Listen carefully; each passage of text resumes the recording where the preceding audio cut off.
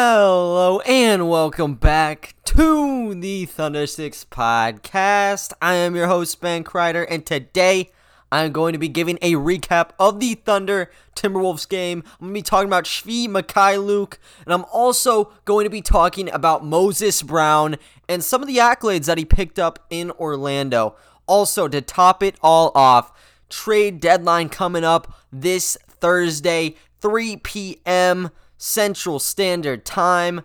A lot of new names flying into the list here, and there are a couple that could be on the Thunder's board. Now, we don't have any proof of this. These are just some hypotheticals that I want to throw in to end off the episode. But starting it out, you got to talk about the latest game the Thunder had against the Minnesota Timberwolves. Now, I don't know what the deal is. Oklahoma City has some of the best doctors in the world because it's a new thing with some of these players, like every other day. You know, Lou Dort, he was not able to play because his toe, it was hurting, I guess. It said his left toe was sore, so he could not play, even though he just came off of like one of his best games of the entire season. Darius Bazley, he actually is hurt. Like, he has that shoulder contusion. We have not seen him in this first half of games yet. And then with Al Horford, I don't know if he's just missing the flights or what. He might just be in Oklahoma City for all we know.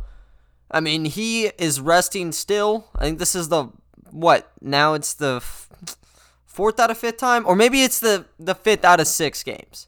Like, he is out for the long haul, it seems like. And, you know, we got one more game until his trade deadline hits. Maybe he rests that next one too, because whatever reason, the doctors think that it will help him improve his game. He does better when he comes back off of rests, but I mean, he has missed a lot of time, so you don't have 3 out of your typical 5 starters. If you want to be all tacky, you can say George Hill counts as one too, but I don't think he's really part of the future right now anyways.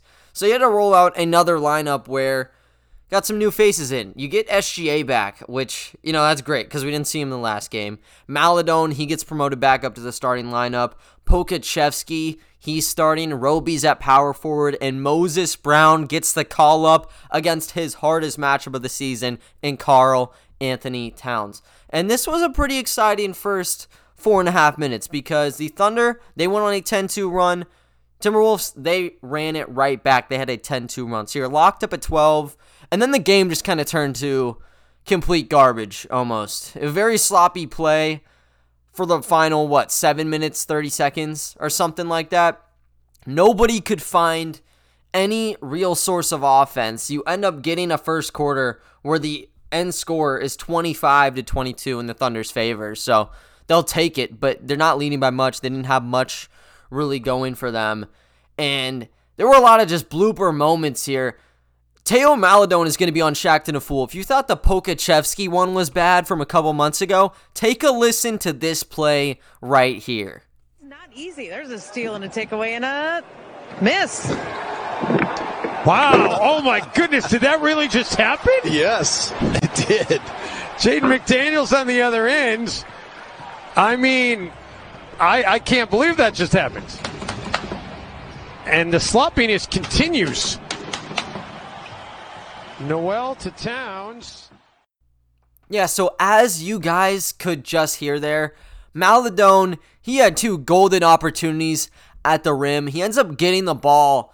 I think it's like a turnover or whatever. He's pushing the pace in transition. Ricky Rubio's near him for a brief second. He falls, so he has a clear path to the lane. He's coming in from the left wing. Sky's up for a right-handed dunk, and he's like right over it. Like, his hand is right over the cylinder. This should be an easy dunk.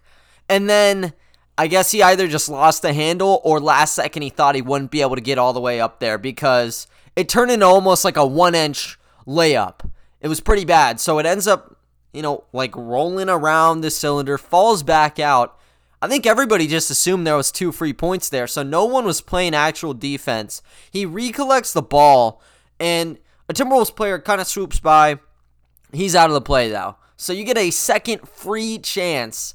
And, he's 6'5". He has a decent bit of hops to him. So he goes up again on the reload, 2-handed standing dunk, and he just cranked it back too much because it ends up hitting the back of the rim, and it just shoots right out. So pretty embarrassing moment for him. There's about 3 minutes left in the first when that happened. So, yeah, just no one could get in sync from either team. I think the Thunder, after they had those 12 points, they shot like 35%, and then Minnesota shot around 23%. So very ugly. And then that second quarter kind of needed a change of pace for both those teams if they wanted to kind of stay in this game. And Minnesota did. This was still a nail-biter, but they never were actually able to take the lead in the second quarter. They tied the game up 50-50, but then the Thunder ended the half on a 7-0 run. So they're up 57-50, and it's because Ty Jerome, he went 4 for 4, all from downtown in the period, and it's kind of everyone else kind of picked up the slack with him. So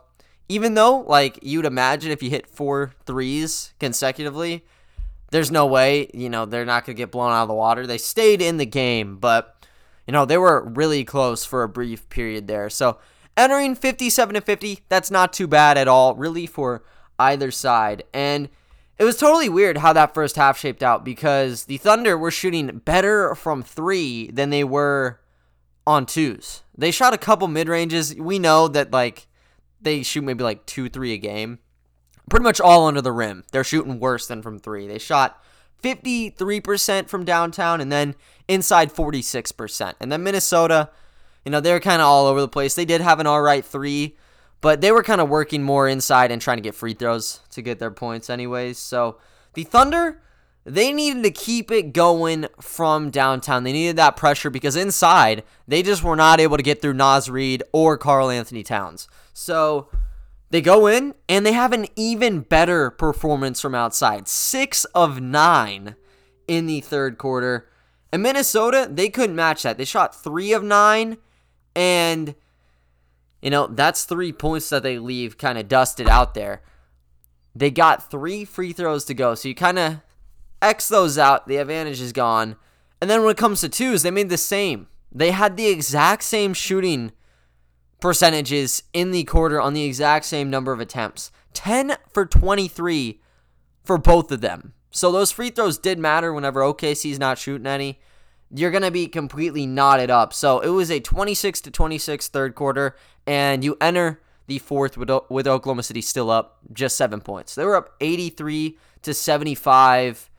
Kind of need to just fend them off for 12 more minutes, and you're going to get the W. And they were able to do that. They went on a little run here. They exchanged a couple baskets, but then Oklahoma City scored 11 consecutive points, and everybody was just completely hyped up over this. You got Alexei Pokusevski on the sideline start breaking out a dance number. It looked very weird. If I could explain what it looked like, I don't know if y'all ever watched SpongeBob. I'm assuming maybe not. I don't know. But, Squidward, he starts waving his arms around. That's what Pokusevski was doing. He was waving his arms around, doing the arm worm. I don't even know what to call it, man. It was just interesting. It was probably the best moment from that game. So, Pokusevski, he is feeling it on the bench. Everybody's doing pretty good. But Minnesota, they actually were able to make this a game. So, they started clawing back. I think at their peak, their run was 11-2. Or something, but they got the game down to 6 points with a minute to go. And Oklahoma City missed on their next possession. They have time here. If they get a 3, they can just clamp up on another possession and they'll get the ball back to tie. So they get the stop. Karl Anthony Towns gets it, and he shanks the 3. So they got to play another possession on defense. They end up fouling Shea. They put him to the line. Misses the first free throw, but he makes the second. So 7-point lead, 50 seconds left. Probably even less, honestly. But they just weren't able to cover that deficit. So they end up losing the game by 9 points because they wanted to turn it into a free throw contest like most games do. So it was 112-103 going for the Thunder. So they end up capping off their 4-game road stand 2-2. And now they are the undisputed 11th seed in the Western Conference. For some of you, you may be overjoyed about that. Others, probably not. You probably just want them to tank and get some more picks. But the Pelicans, they still have yet to play their game. So if they lose, they're going to be the 12th seed for sure. If they win, now you got that little tie-up where the tiebreaker is so weird right now. They don't even have it set up correctly on every single website. So you don't know. But if they win, you're going to have the exact same records again because the Thunder right now are 19-24 while the Pels are 18-24. And for the Timberwolves, nothing changes with them in the standings. They're still the worst team in the league. For some, I mean, that might be a relief, actually, because the Houston Rockets have been banging on that doorstep for a while now, and they actually won their last game, so you get that, and then you also get a Timberwolves loss. They got to cover a lot more now to try to get that worst draft pick or the worst odds entering the lottery. Maybe it's the best, but anyways, I guess that kind of helps out our case if we want Houston to not have really good odds at keeping their pick. So yeah, at 10-33, they got a lot to work on. I do actually kind of like what I've seen from them. I mean, they didn't have Karl-Anthony Towns for a lot of this season, and he was just dominant. Offensively, he was at least. He had 33 points on 10 of 28 shooting, so he was kind of doing everything for them. And then he also was able to get 10 rebounds. And then behind him, you had Anthony Edwards. He played pretty bad in the first quarter. He didn't even score a point. But he picked it up. He actually had 16 points by the end of the game. I think they had two other people who placed double digits, but they didn't really have a big point spread. Oklahoma City, on the other hand, we've seen this a lot now. Pretty much everybody is able to score. They had 5 people who placed double digits in this game, and there were still some people who were really close to that, or at bare minimum, they were contributing big time in other facets of the game. So SGA, of course, he's going to lead the team in points. He continues to look like a star. We know he's a budding star. You may just cut that part out. Probably just a star. Maybe not even budding. Super. I don't know if I want to go there yet, but he's definitely a star. So he gets another 30-piece, 31 points on 11 of 23 shooting, and he got it to go from 3. That's always the X factor in these games when it comes to Shea. If he gets the 3 going, other teams are pretty much screwed because he's so slippery inside. The way he changes pace kills you, and then he can also dish it out to people whenever they're able to hit from 3. I'll go into that in a second, but the answer is hell yeah, they could hit from 3. So whenever he's slashing, it's a major issue, and whenever he goes for step backs, when he's on, he's on. So he was 4 of 6 there. He didn't actually have a ton of assists, only 4. He's kind of toned it back a little bit, but you can't be all too upset with him because there were some other people who kind of helped passing the ball around. And you got to start with Ty Jerome here. Comes off the bench. We've seen him just look so casual. Like, whenever he's playing offensively, he looks like a rec league guy. Like, he is not your pedal-to-the-metal point guard. He will just relax at the top of the key, and then he'll just chuck up a shot. Like, he doesn't have much of a bounce on his jumper either. It's like damn near a standing shot. So he just lets it go, and he's so smooth. Like, the touch when his shot hits the rim is crazy. So he hit all 5 of his threes. All his 15 points came off of those as well. And, I mean, whenever you see the ball going through the basket, he keeps shooting. Minnesota, they needed to adjust, so they tried putting people on him. But at that point, you know, he's just going to find other people. And it became infectious whenever Ty Jerome started making his threes. So he had 6 assists, pretty much all going to other members of that second unit. And where were those points coming from? Beyond the arc. Svi Mykhailiuk was amazing in this game. He had 10 points. But honestly, for the amount of time he had, give him a little bit more, he would have gone for 20, 25. I don't even know. He just had a major impact. So he was like second fiddle to Jerome whenever the bench was completely out there.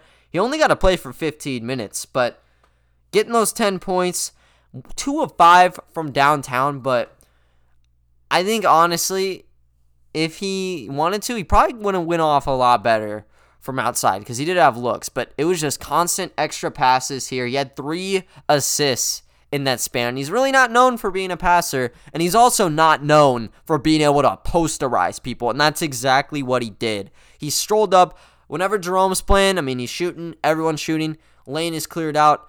There's like no one around there. So Svi takes it from the top of the key, takes it inside, takes a damn near bunny hop, 2-handed jam right over the Timberwolves defender. Magical. I could not draw that up. I don't think I've ever seen Svi do that in any of the highlights that I've looked from in him in college or in the pros. So it's really refreshing to see him kind of do some wild stuff. And then also defensively, I mean, he's an all right defender, but he got 2 steals in that time. That's a lot better than, just a decent everyday guy. So if he can keep that up, you really do have something with Svi. So you had him, and you also had Kenrich Williams, who continues to build up his trade value. Mark Daigneault made comments about Kenrich after the game, or it may have been pregame or postgame, honestly, but Mark Daigneault was just talking about Kenrich, and he was pretty much hinting at, almost like trading. He didn't say it, but whenever you're just hyping someone up like, oh, he's going to play perfectly with any franchise, or he would, it's like, dude, why would you be saying that? You would not say that about Shai. You wouldn't be like, oh, he can play great with any team. It's like, no, but he's on your team. So he's kind of talking damn near in past tense right now. So he ended up saying that I think Kenrich Williams can help any team he is on. I'm happy for him that he has gotten the opportunity this year to prove that. And then a little bit later, he's like, right from training camp, as soon as he got here, we were just observing and allowing them to reveal themselves. So I guess he's talking in that second sentence, just everyone in general. But he's really just hinting at, Kenrich Williams can be great with anybody. So kind of just, putting his name out there for potential suitors. I got that from Rylan Stiles, by the way. He does post some of those tweets every once in a while from the media session. So yeah, that's what I pulled from there. I just thought it was an interesting quote. But yeah, so ended up talking about Kenrich Williams, and also he had a little bit of something to say just in general with the team, saying he does a lot of winning things out there. He can fit in with anyone.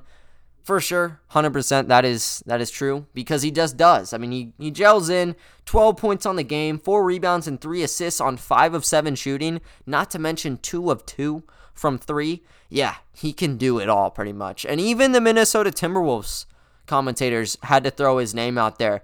They were talking about how even when he was with the Pelicans, he seemed to be their Achilles heel every game, and it kind of was in this one as well. So he does have a little bit of history against the Minnesota Timberwolves. So I thought that was cool. Outside of them, though, I mean, that was kind of your main grouping of 3. But you still had to mention, Alexei Pokusevski, man, he was great. And in the first half, not so much. 2 of 7 from the field. Only had 5 points to show for it, too. 1 of 5 from 3. But in that second half, he was all right. 3 of 6 from the floor. And he ended up getting a double-double on the game with 13 points, 10 rebounds, and 3 blocks. He was all over the place on defense, just catering even more to this hectic defense that you kind of have going on in Oklahoma City. But yeah, really up and down with him. Once he feels it, you got to look out. When he's not there, you're going to see a lot of air balls, and you kind of just have to live with that with him. I think everybody's kind of adjusted to that already. But yeah, he was a pleasant surprise to see. And, I said this on my article. KyleSinglerForMVP.com is my website. If you do not know, always have the post-game articles as well as some other stuff. But yeah, I mentioned, he's most likely going to be known from this game for his dance moves. That is going to be a meme that you're going to see on social media for a long time, especially if Poku starts dominating. Oh yeah, you're going to see his little dance routine all over the place. So just be prepared for that. That's what you're going to remember this game for. So I thought he was pretty good. The dancing may have been a little bit better. SGA actually had a comment about this. I guess he got a question post-game.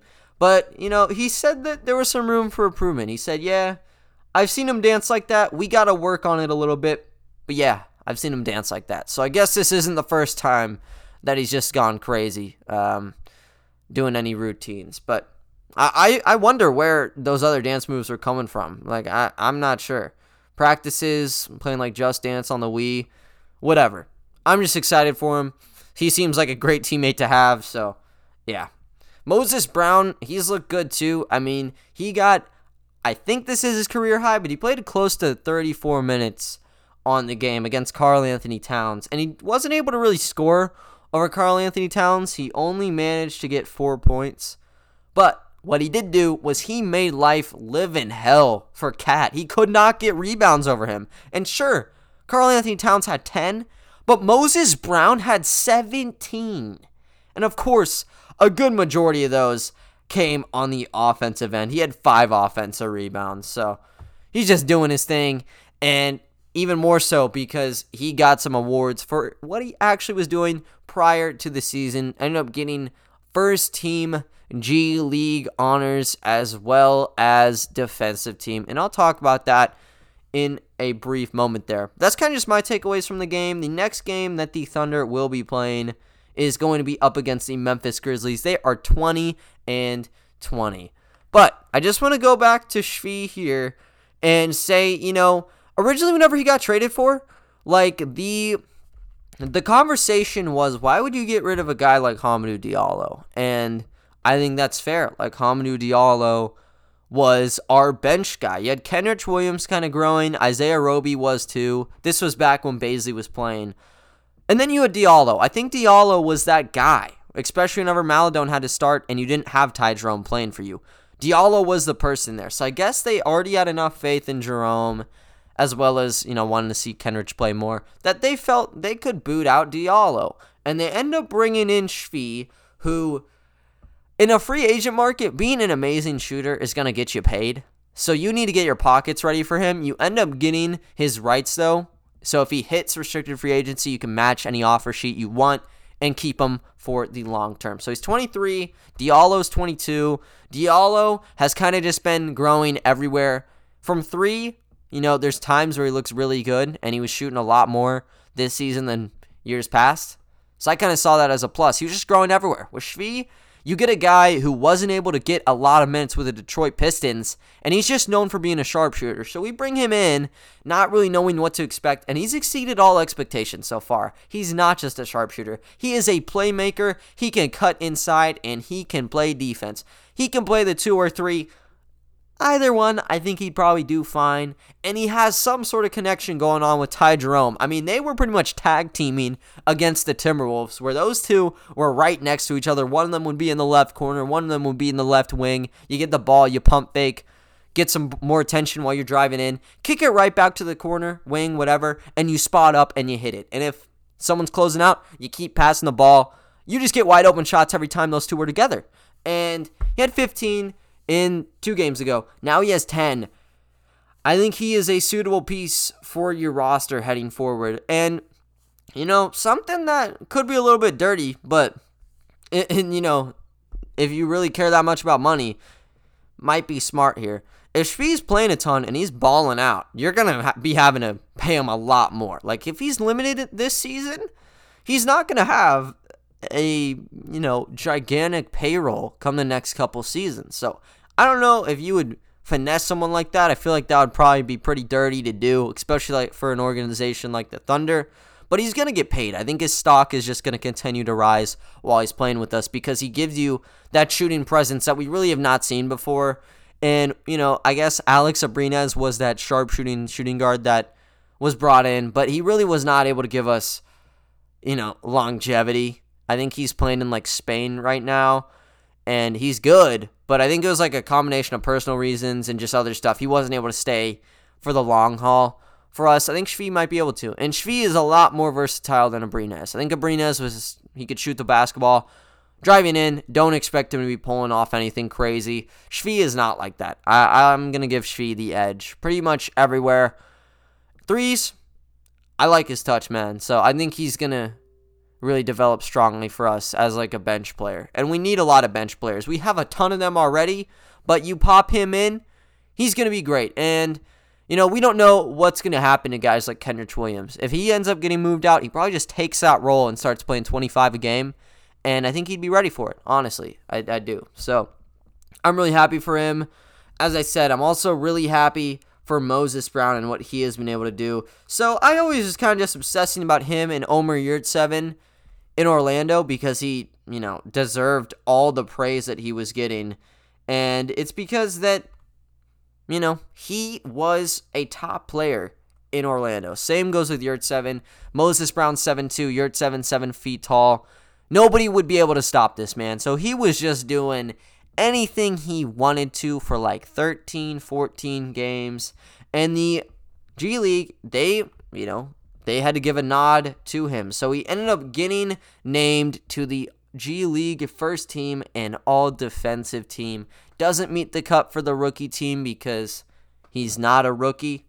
But yeah, I honestly thought it might have been a snub to begin with because I thought he could be in the MVP race, and he definitely was until probably the last couple games when they started losing a lot because his numbers got tanked. He was averaging like 23 points, 12 rebounds, like 2 blocks. That's some really good numbers here, and he didn't sustain it.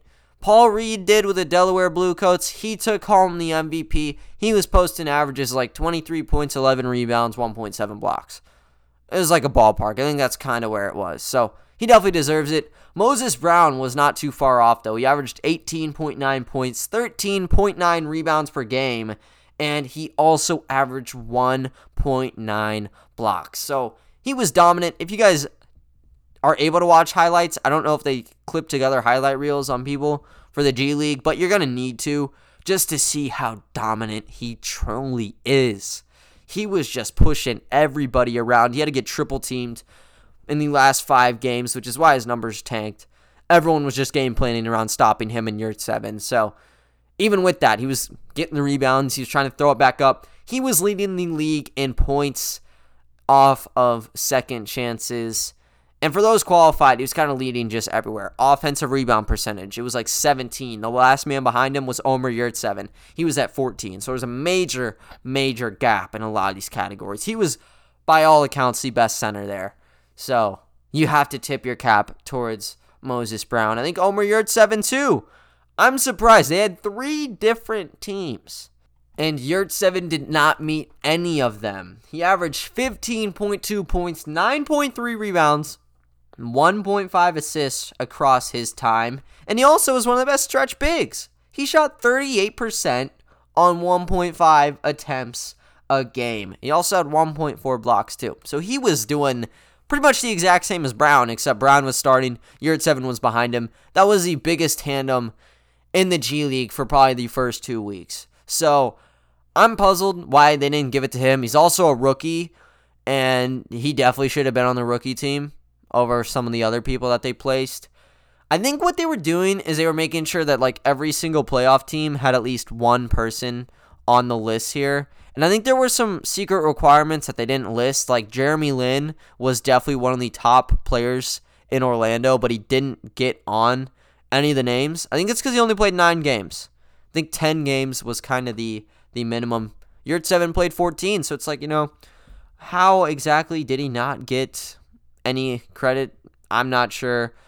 I just think it's truthfully comes down to him being on a team that did not make the playoffs or make any sort of push, because the Raptors 905, which was the best regular season team, I think, they had 3 dudes place on the second team. Like, how on earth does that happen? I was checking the numbers. It's like they're good, but second team, I'm not so sure about that. So, you had all these guys that I guess were pretty deserving. There are a lot of people who balled out in Orlando, and I get they could only pick 15 names for the teams and then 5 for the rookie class, but you should give Yurtseven some love. I definitely think that he is a fringe NBA player, and, if there's a team searching for a young guy to develop, Yurtseven is the guy.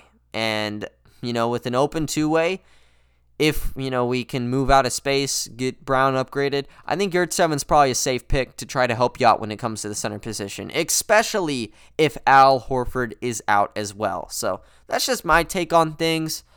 But, I also have said some pretty crazy stuff on here. So, I don't know, man. Got to take it with a grain of salt. I do think Yurtseven would be a great pickup, though, on a 2-way with, no risk at all. But that was kind of just my talk on Shvi, Moses, and then I guess I just kind of talked about Yurtseven because I do like him. But there are 2 other players that aren't on the Thunder that are kind of newsworthy. And these are players who have been circulating in trade rumors. The first one is Lauri Markkanen. And I was going to add him in yesterday's podcast, actually, but, I kind of felt like maybe being overkill to put 7 dudes on that list, so I wanted to keep it a little bit to a minimum. I had Markkanen on the inside out because I think that, a couple years ago, where we needed a stretch 4, he would have been perfect. Now it's he's a really good scorer, but I don't think you can play him at the 5. The Chicago Bulls are pushing him out anyways because he can't play the 5. They don't have one. So we need one. He'd be a 4, And then it's like, you got all this trickle effect. What's going to happen to Darius Bazley? What about Pokachevsky? What about Roby? All these questions. And maybe it's just not worth it. But he's a very good player. And with him being on the market, the Bulls have taken offers on him. I think it's worth kind of just chatting about Lauri Markkanen for a little bit. And he's amazing. He's one of these guys, just like John Collins, where he's going to be looking for big money over the offseason. His rookie contract is set to expire. So you got to get your bank ready. And I guess Chicago is not willing to pay him. And I'm kind of confused as to why, because coming back from his injury, he has looked great. He has posted 30-point games, 20-point games. Over the season, he's averaging 17.7. And, that's not his highest. His sophomore year, he looked crazy good. He had 18.7 then. Dropped a bit down last year. That's what Jim Boylan does to you. But now he's looking a bit better with Billy Donovan. So 17.7 a game, 6 rebounds. Comes to assists, he's not really doing that. He's not even averaging 1. But it gets you 0.5 blocks and 0.5 steals. The main thing to take away is he is a shooter. He shoots over 7 threes a game. That's more than Al Horford was shooting for us before. That's more than Mike Muscala has been shooting for us. That's his job. He has been used that way, and there's a lot more to his game than just that. He has posterized people. As a rookie, he was nicknamed the finisher, not just because he's finished, but because he will dunk on you. So he deserves it. You don't ever see it from him that much now. He's just kind of a sharpshooter. So 40% on 7.2 attempts is wild, especially for a 7-footer. I don't know who wouldn't want that in the league, but if you're going to be paying him $25 million, you better be really confident that he will work out in the future. And I think John Collins and him are kind of in a similar category when it comes to value, but John Collins, a little bit bigger, I would say. I think you can actually slide him at the 5. Markkanen, not so much, really. I think he's just a standard 4, but he's very, very big and good at the 4. So if you need a power forward, he makes sense. They're looking for a young talent, first-round pick for him. That's kind of just the general feel for all these guys right now. People want first-round picks. People want young guys. What's new here? And we could definitely provide that. We could give him a first-round pick. We can give him 2 first-round picks. And if we can hush him up, we can get Lauri Markkanen. That'd be amazing. But at the same time, you kind of want to be tanking. You want to be able to have your picks pretty good for the future. And if you get a guy like Markkanen, you better be ready next season not to be at the bottom of the bottom of the league. I think even with everything, all our picks coming in, we may not be at the bottom anyways. We're not in it right now, and this was supposed to be our tanking year. So you could bring him on, but that's going to boost up your kind of your future, and you're not really going to be in that rebuilding area. You're actually going to be going for the playoff spots. And I don't know if they want to do that immediately. I don't know if there's going to be, this is year 1, year 2, year 3. This is supposed to be a 2 to 3 year rebuild unless something wild happens. And you can kickstart it with these players, but you do need to think about it. And I think Lauri Markkanen is amazing. I would have told you, like I said a couple years ago, we need to get him. And I know last season, whenever he was on the trade block, I was obsessing over this guy. Same goes 2 years ago when he was kind of chatted about.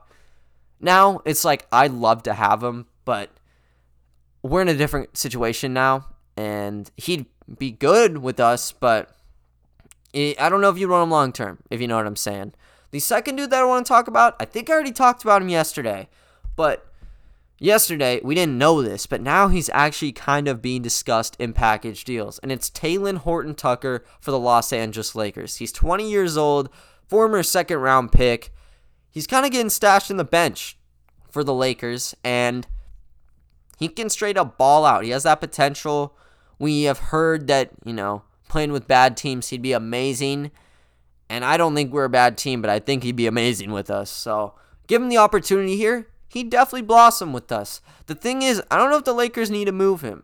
He has been doing exceptional in March. And now you have LeBron and you have AD out for like a month. You're going to be kind of exploring some other people. And Talen Horton-Tucker is going to be one of the main guys that is going to get them through this month. So I don't know if you'd move him away unless you're just blown out of the water with an offer. And even with that, I mean, their primary source of collecting assets, as of right now, what we know is going to be that buyout market. We know that there's guys like Andre Drummond, who he is in a terrible contract with the Cleveland Cavaliers. They picked him up for pretty much a second-round pick, or I guess they gave up a second-round pick for him last season. Now there's no future for him. They aren't playing him, and they might have to just buy out that contract if no one wants to take that thing on.